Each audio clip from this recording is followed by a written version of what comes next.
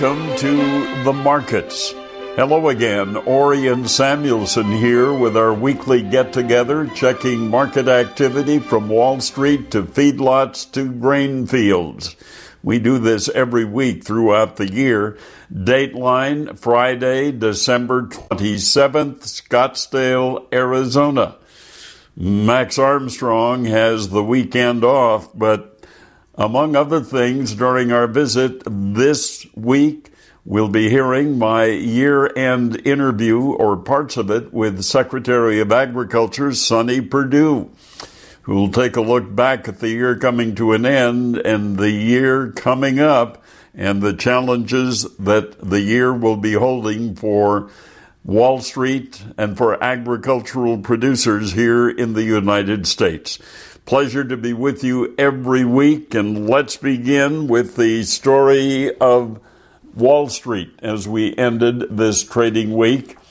The NASDAQ snapped an 11-day streak of gains today after some late session weakness, but the S&P 500 and the Dow scratched out again record closing highs with slight gains as a year-end rally continued to chug along. I don't know if the rally was strong enough to call it a Santa Claus rally, but it has been pretty consistent and pretty steady. And with only 2 trading days left for the year, Monday and Tuesday, the benchmark S&P 500 has climbed more than 29% so far in 2019. And that's the biggest annual percentage gain for the S&P 500 since 2013. But of course, trading volume has been thin during the holiday shortened week, and it could continue to be thin through the New Year's holiday on Wednesday. But one analyst, Rick Meckler of Cherry Lane Investments in New Vernon, New Jersey, said for the most part, the market seems to be in a holding pattern until year end. There has been such strong gains for the year that I think until the fresh money comes in after year end for new contributions to IRAs and other retirement accounts to start the year, I just don't think there is a lot of push to drive this market too much higher at the moment. Data today showed profits at China's industrial firms grew at the fastest pace in 8 months in November, but broad weakness in the country's domestic demand remains a risk for company earnings next year. Investor expectations that the United States and China will soon sign a Phase 1 trade deal has certainly added momentum to the stock market heading into 2020. James Reagan, Director of Wealth Management Research at D.A. Davidson, said, "You've got expectations that the Phase 1 trade agreement is signed in early to mid-January."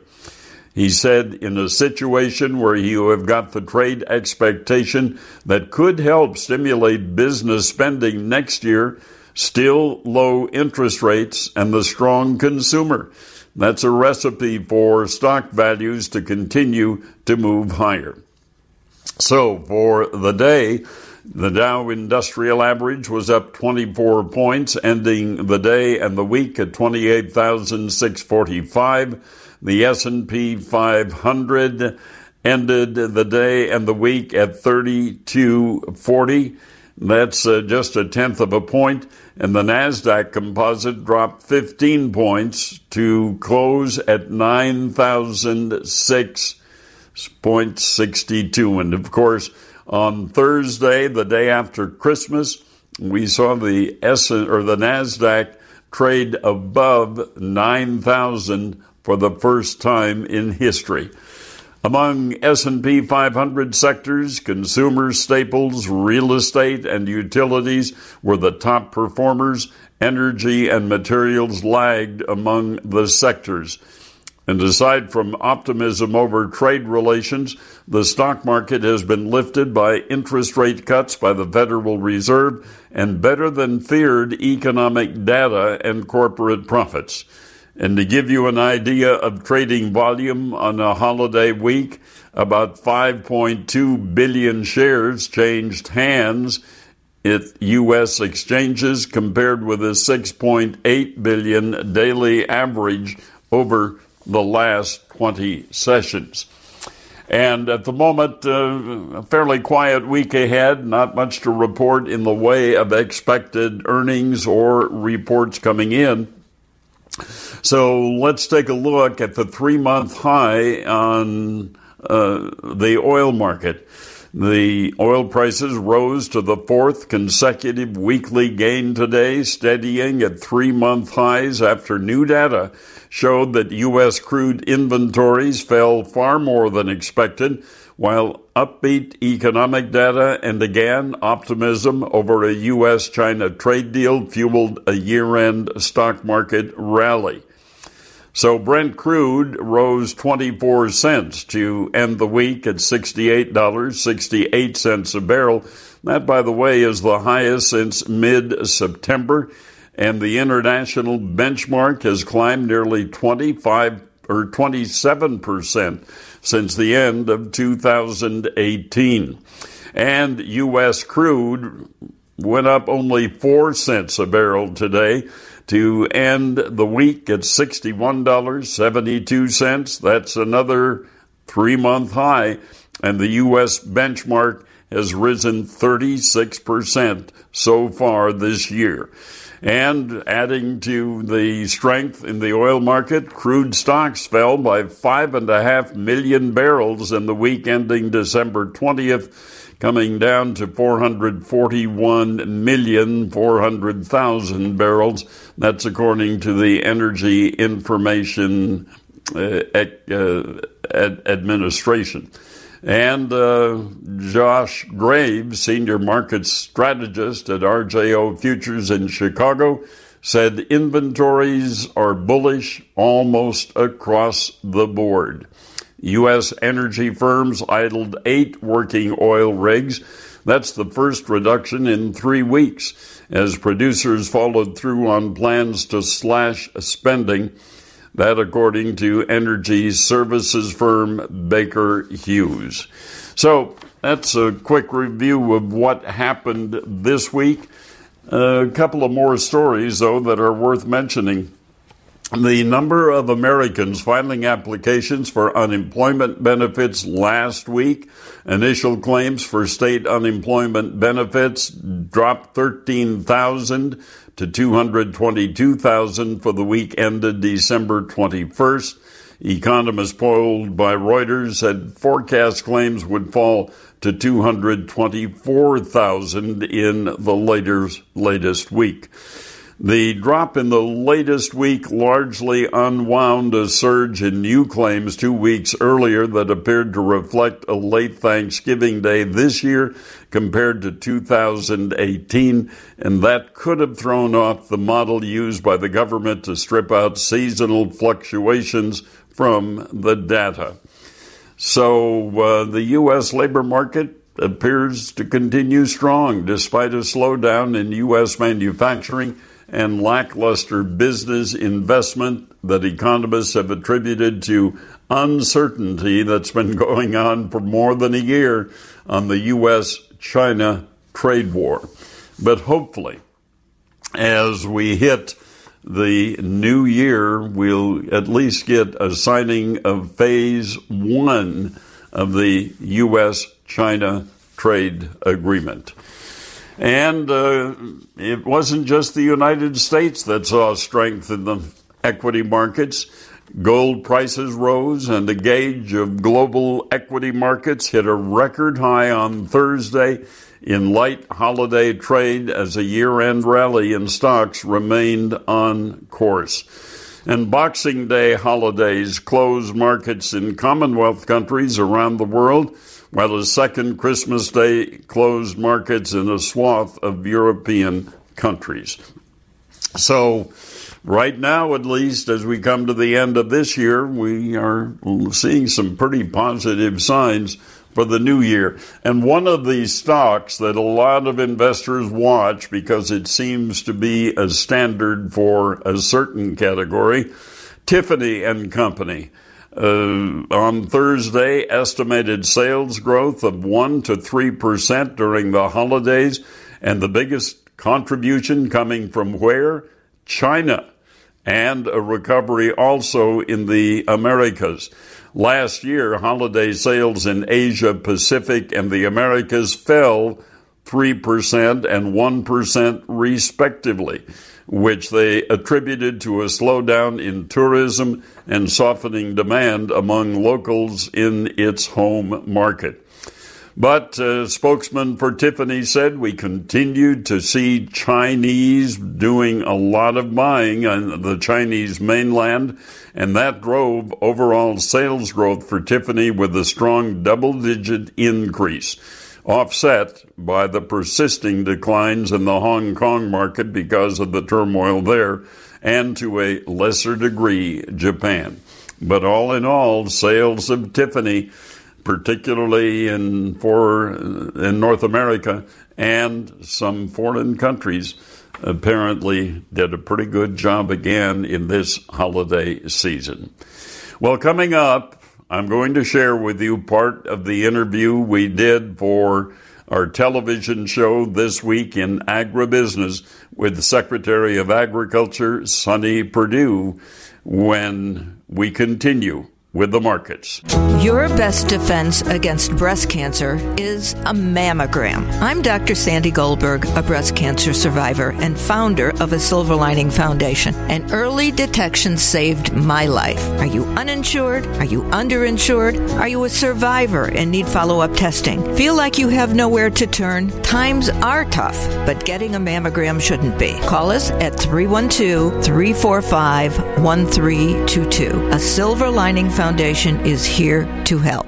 Mr. Secretary, were you able to spend any time at home during the Christmas, New Year's celebrations? You're always traveling. We had a great Thanksgiving week. I do travel over 50% of the time, but we had a great family time during Thanksgiving. Many people know that we got 4 children and 14 grandchildren, and it's a real blessing to be able to gather all of them together and have a little home time. I don't get home probably about every 6 to 8 weeks, but we enjoy the time when we see them. Share with me a little bit of what you are hearing from producers across the country as you make these visits all over the country. Sure. Well, we're out all over trying to be listening sessions. Many people want us to come speak. I want to come listen and really have feedback from our producers. I always ask them, I said, I want to know what we're doing we shouldn't be doing and what should we be doing we're not doing, because this is a service organization, and from agriculture and many other the things that we impact. I hear still anxiety. Obviously, we'd love more certainty regarding our trade relationships. Labor is still a huge issue there. We need a legal, viable guest worker program for agriculture in the worst kind of way here. And certainly we need to continue our deregulatory efforts out there. WOTUS obviously was a great win of rescinding the Waters of the U.S. rule this year. But and I think, again, the President is going to make clear that 15 billion gallons of ethanol means 15 billion gallons. Okay, so we'll get that exemption thing taken care of? I think we will. Yeah. In fact, I've told Administrator Wheeler, I really can't control what small refinery waivers you give, but the number on top of the line ought to equal 15 billion gallons when you subtract those small refinery waivers. That's the commitment. I believe President Trump has gotten his attention as well in that regard, and I think farmers can go with certainty. The other thing about that is, let's be about the business of building infrastructure where we can take advantage of the year-round E15. That's a 50% increase in consumption. I'm convinced when customers come up to the pump, if they've got access to that E15, 88 octane versus 87, at probably a 2 to 5 cent cost advantage, I think consumers are smart enough to choose that. We just got to get it presented to them in that way. And I think we're making progress. New York State, for example, approved the sale, and we're now looking at automobile warranties, I think. That's right. Yes, all of that EPA is talking about that, as well as E85 and making sure that the regulations over E85 for those states that want to allow an even greater percentage there and acknowledge that modern automobiles since 2001 are not harmed by that. Let's get way of all that noise out there about E15 or E25 or E30, and let the consumers know it's a benefit not only their vehicles but their environment. One of the big agencies at USDA is the Forest Service, and we've had the horrendous fires that have occurred over the past couple of years. What can we do to change that? Well, we're way behind the curve, obviously, because of policies that have not worked, by not thinning trees, not allowing us in the Forest Service to thin either mechanically or by prescribed burning. And it just builds a mass network of fuel out there. And these fires just rage through, particularly in wildland urban interfaces such as Paradise, California. And Frank, Congress did give us some more authorities, but we're so far behind the curve. The best thing they did was give us the fire fix. Heretofore, we've been borrowing money from our forest management to fight forest fires. Now we can treat them like disasters and do what we need to do ahead of time preventatively. And one of my pet peeves for years has been false labeling, like calling almonds or soybeans milk. And now we're dealing with what I call laboratory meat that is not really meat. But it's still imperative we have the labeling there to do that. Consumers will make the choice. I mean, I believe if you've tasted some of the plant-based meat, I'm not in too much of a threat that we're going to do away with Angus and Hereford cows in that way. But it's USDA's responsibility to make sure the labeling is accurate, transparent, and tells the consumers from whence that product came. And my wife has picked on several managers of meat departments at supermarkets saying, "You're putting fake meat aside real meat. That should be in the vegetable department." If you want to call it plant-based, then put it where the plants are, right? Absolutely. Well, we have more to talk about, and we appreciate the opportunity we have. And I've been doing this now for 45 years. And you just look like you did the first time you did it, Orion. We'll continue our discussion with Secretary of Agriculture Sonny Perdue on This Week in Agribusiness. Your best defense against breast cancer is a mammogram. I'm Dr. Sandy Goldberg, a breast cancer survivor and founder of a Silver Lining Foundation. And early detection saved my life. Are you uninsured? Are you underinsured? Are you a survivor and need follow-up testing? Feel like you have nowhere to turn? Times are tough, but getting a mammogram shouldn't be. Call us at 312-345-1322. A Silver Lining Foundation is here to help. Secretary of Agriculture Sonny Perdue with us on This Week in Agribusiness. And early in the new year, one of the important annual conferences staged by USDA will take place, the Agricultural Outlook Forum. What have we got planned for this year's program? I think the emphasis on innovation and the future of food. We're recognizing that USDA is broader than just field production. It's really the breadth of food production there in so many ways with the supply chain. We're going to talk about all the various technologies and what the futurists think about that. We know consumer preferences are changing all the time, and we have to keep up with that in that way. So it's going to be an exciting time. What I also talk about a lot, Orion, is the digitization of agriculture. Modern technology has given us amazing sensors and optics where the good farmers can take not just that algorithm that used to sit on their shoulders, but now they can take real data and get down to the fifth decimal point about how precise they are. And at Farm Progress Show this week, or this year, it was interesting to see, despite the economic challenges facing farmers, those agribusiness companies are still coming up with new machines. I saw the speed tiller, for example.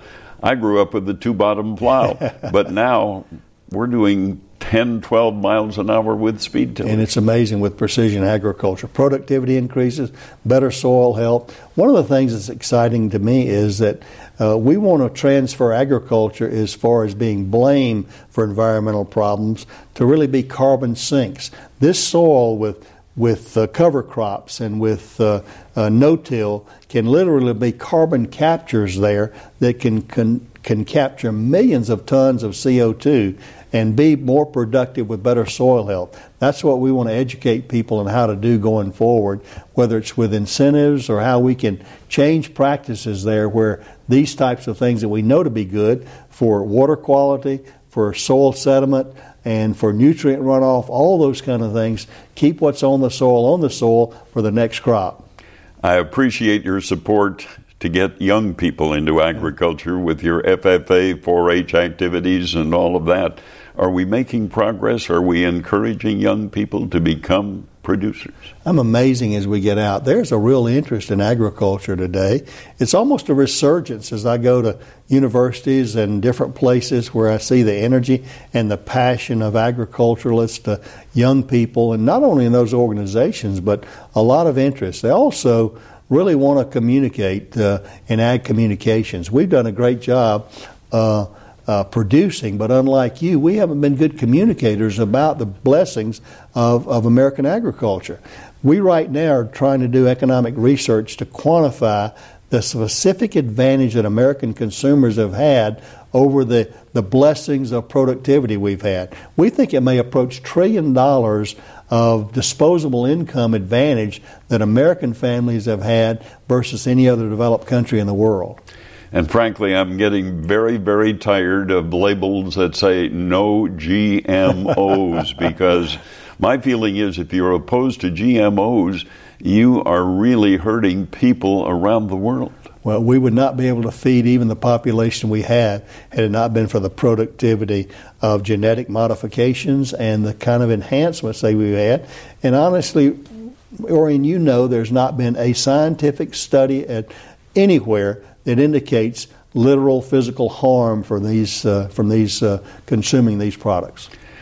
I often am asked about your background. Yes. And what have you done to become Secretary of Agriculture? Will you take us briefly through what you've been doing before this? Well, I'll begin at the beginning. I was trafficked as a child in child labor, meaning I grew up on a farm. And my father taught me how to work. My mother was an English teacher. She taught me how to speak and to write. And I got a great, just a glorious childhood. I never knew the blessings of work could be so beneficial. I obviously went to the University of Georgia and graduated as a veterinarian. I had the pleasure of serving in the United States Air Force because Vietnam was really boiling at that time, and I wanted to volunteer. I did. And then after that, I practiced veterinary medicine for a while, but I never got over having so much dirt under my fingernails. And after just a few years, I went back home and went into agribusiness there, and that's been my primary career. Had a little hiatus, though, as governor of Georgia, so we did that additionally. Have you found politics more fun than agriculture? No. No. Politics is an aside. Agriculture is where we eat every day, and really from the innovation and the challenges of agriculture, I admire the men and women that put their lives and their equities on the line every year so much. Your best defense against breast cancer is a mammogram. I'm Dr. Sandy Goldberg, a breast cancer survivor and founder of a Silver Lining Foundation. And early detection saved my life. Are you uninsured? Are you underinsured? Are you a survivor and need follow-up testing? Feel like you have nowhere to turn? Times are tough, but getting a mammogram shouldn't be. Call us at 312-345-1322. A Silver Lining Foundation is here to help. It's always a pleasure to visit with Sonny Perdue, our current Secretary of Agriculture, and the rest of that audio and the audio you just heard will be seen on our weekly television show This Week in Agribusiness this weekend. But now, looking at where we ended the week in the commodity trade today, let's look at the grain market first. Wheat and soybean futures touched their highest prices since summer of 2018. Again, the expectations for increased Chinese buying as a result of an initial trade deal. Soybeans closed lower in a retreat from the gains for the day, but the markets continued to focus on prospects for more U.S. sales to China after the countries agreed this month to a Phase 1 accord to ease their trade war. Beijing did commit to increasing purchases of U.S. farm goods as part of the trade deal, but we don't have details yet, and I don't hold my breath until we actually see the numbers and the statements from the Chinese government. But at the Chicago Board of Trade today, March wheat ended with a gain of 8.5 cents. It'll start trading Monday at $5.56 1/4. March corn gained 1.5 pennies, ending at $3.90. And the January soybean contract down 7 3/4 cents today at $9.29 1/2. Again, as we look at livestock, we're still waiting for word on what China buying might do. But hog futures dropped today as pressure from large domestic supplies overshadowed just an uptick in pork sales to China. And traders are keeping an eye on Chinese demand because China, the world's biggest pork consumer, continues to grapple with that fatal hog disease known as African swine fever. The U.S. farmers are hoping that China will increase imports of U.S. pork. But checking the numbers at the close today, the April lean hog contract down 55 cents per hundredweight. It'll start trading next Monday at $77.87. The December cattle contract ended with a gain of 12 cents, and it'll start trading at $123.50 a hundredweight on Monday. And the January feeder cattle contract dropped 7 cents, so it'll begin next week at $145.50 a hundredweight. Keep in mind, it'll be another holiday-shortened trading week next week because of the New Year's holiday. Markets will be closing a little earlier on the day before New Year's, and will be closed, of course, on New Year's Day and then open for regular hours after the New Year's holiday. And I want you to remember, too, that December 30th, that's next Monday, National Bacon Day in the United States. But many Americans celebrate this tasty slice of life most days and in more ways than ever before. The National Pork Board reported U.S. consumption of bacon increased 2.4% from 2001 to 2013, with Americans consuming about 1.1 billion servings of bacon annually. And pork belly, the cut of meat that produces bacon, is found on 8.7% of U.S. menus. That's a 59% increase in the number of restaurants serving products from bacon since 2014. Bacon is served in 7 out of 10 U.S. restaurants. And the other interesting thing, the price of bacon has remained pretty stable since 2017. In November, sliced bacon was $5.50 per pound nationally. It was $5.79 per pound in November of 2018 and $5.70 per pound at the same time in 2017. A 275-pound pig nets 16 pounds of bacon. That's approximately 560 thinly sliced pieces, according to the National Pork Board. So, we've shared that with you. Enjoy your share of bacon on National Pork Day, or on National Bacon Day, which is Monday, December 30. Well, that's our time for this week, for this last show of 2019. Have a happy new year. Thanks for joining us every week here on The Markets.